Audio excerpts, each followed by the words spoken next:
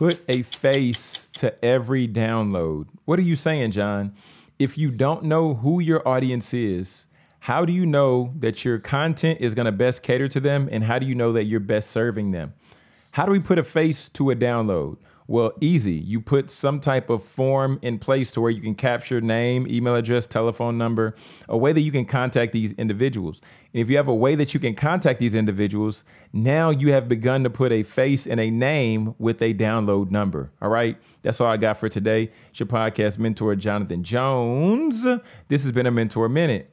If you're a speaker, coach, or consultant, and you want to learn more about how to start, how to launch, and how to monetize a podcast, go to getpaidwithpodcasting.com and sign up for our free training, and we're going to get you right. So I'll see you in the training.